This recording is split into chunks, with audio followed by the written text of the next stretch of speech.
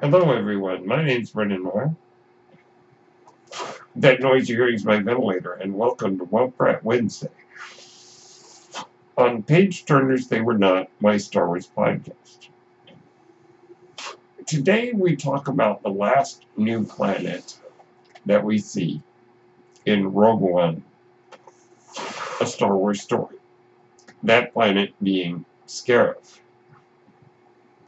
We will also discuss the Battle of Scarif, which is the first major victory over the Galactic Empire mentioned in the opening crawl of the original Star Wars film. So let's jump right in. Scarif is where the plans to the Death Star were kept.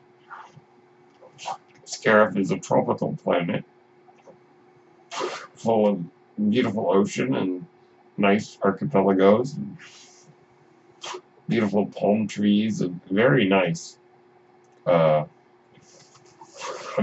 planet, were it not for the Imperial occupation. So let's get into a bit of the story leading up to Scarif. Galen Erso on Edu, working on the Death Star, sent the Imperial defector, Bodhi Rook, to find Saw Gerrera. Galen was apparently under the impression, as he had been kept away from the events of the galaxy, I'm sure, by his job basically as a slave for the Empire, was under the impression that Saw Gerrera still worked with the Rebel Alliance. And also that Jyn Erso would be still with Saw and his group of militants. That, of course, is not the case. But, nonetheless, Bodhi Rook delivered the message. Saw was initially distrustful of Bodhi, but once he sort of discovered the truth using that weird tentacle creature Morgullet, he was willing to accept that the message from Galen was genuine.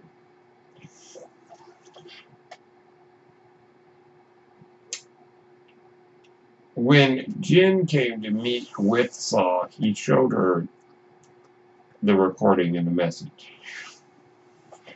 in which Galen Erso stated that the Death Star had a flaw that he had built into its reactor, and that a pressurized explosion to the reactor would destroy the entire station. And then he told Jyn in the message that a complete blueprint, basically, of the Death Star could be found in the Citadel Tower on Scarif. It was at this time, of course, that Jedha, which is the planet that they were all on at the time, or that Saw and Jyn were on at the time, had just been dealt a devastating blow by the Death Star. So the message was not preserved, like and so all they had to go on was Jyn's word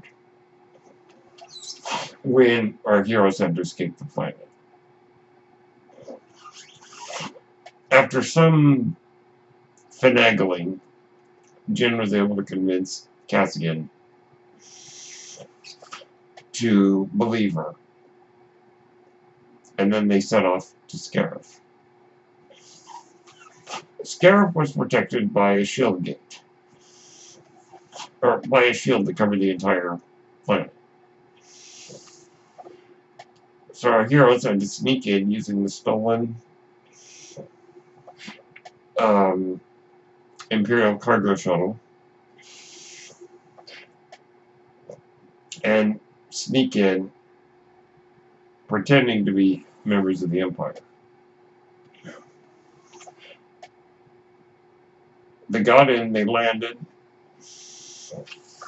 and they set up a plan that while Jyn and Cassian and K2SO went in to retrieve the plans, the rebel soldiers who went with them would set off a series of distractions by blowing up parts of the island to get the Imperials' attention. The plan worked. Jyn and Cassian were able to get the plans and were able to send them out. Now, it gets a little bit complicated in terms of there was an awful lot of steps they had to go through. They had to, reset the antenna alignment, and they had to figure out a way to bring the shield down because they couldn't beam the transmission out with the shield and the shield gate closed. This is, of course, the Battle of Scarif that occurred on the land, but also especially in space. Also especially, I was redundant there, especially in space, where Admiral Raddus, the Mon Calamari admiral who joined the fight, had to figure out a way to get the shield down, and came up with a creative way of basically pushing a Star Destroyer into the shield gate, causing it to blow up, and deactivating the shield for the entire planet. The message was sent out. Unfortunately, the Death Star destroyed the Citadel Tower, and all of our heroes ended up perishing during the conflict. But the message was sent out and was delivered, or rather the plans were sent out and delivered to Princess Leia, and then she headed out, of course, as we know, to find Obi-Wan Kenobi, only to be waylaid by Darth Vader. But, as we know, she hid the plans of R2-D2, and this is where Luke Skywalker comes into the story. So, Scarif is a very important planet to the history of the galaxy. As we see, the events that occurred there were of vast importance because that's really where our story begins.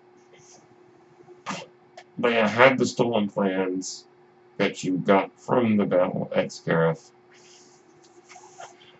and this sets off the whole chain of reactions that is the story of Star Wars. Now, the question, would I like to live on Scarif? You betcha. I would not like to live anywhere near the Imperial occupation or during those events, but I certainly would enjoy living on this tropical world.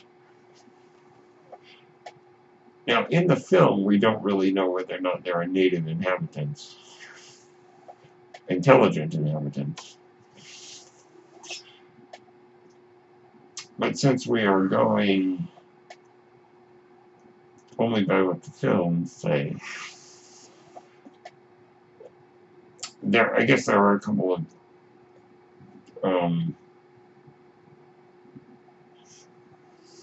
creatures.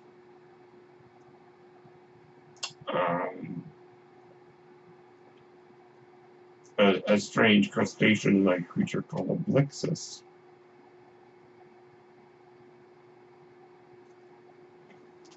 But I don't recall ever seeing them much on film. So it doesn't seem like they're intelligent inhabitants. I'm sure they're very interesting creatures living in the oceans. But I think it's a very beautiful planet. I would definitely want to live there. I think it's a great addition to the Star Wars universe. I like the battle scenes on the land, on the beach there, give it a kind of a Saving Private Ryan World War II look.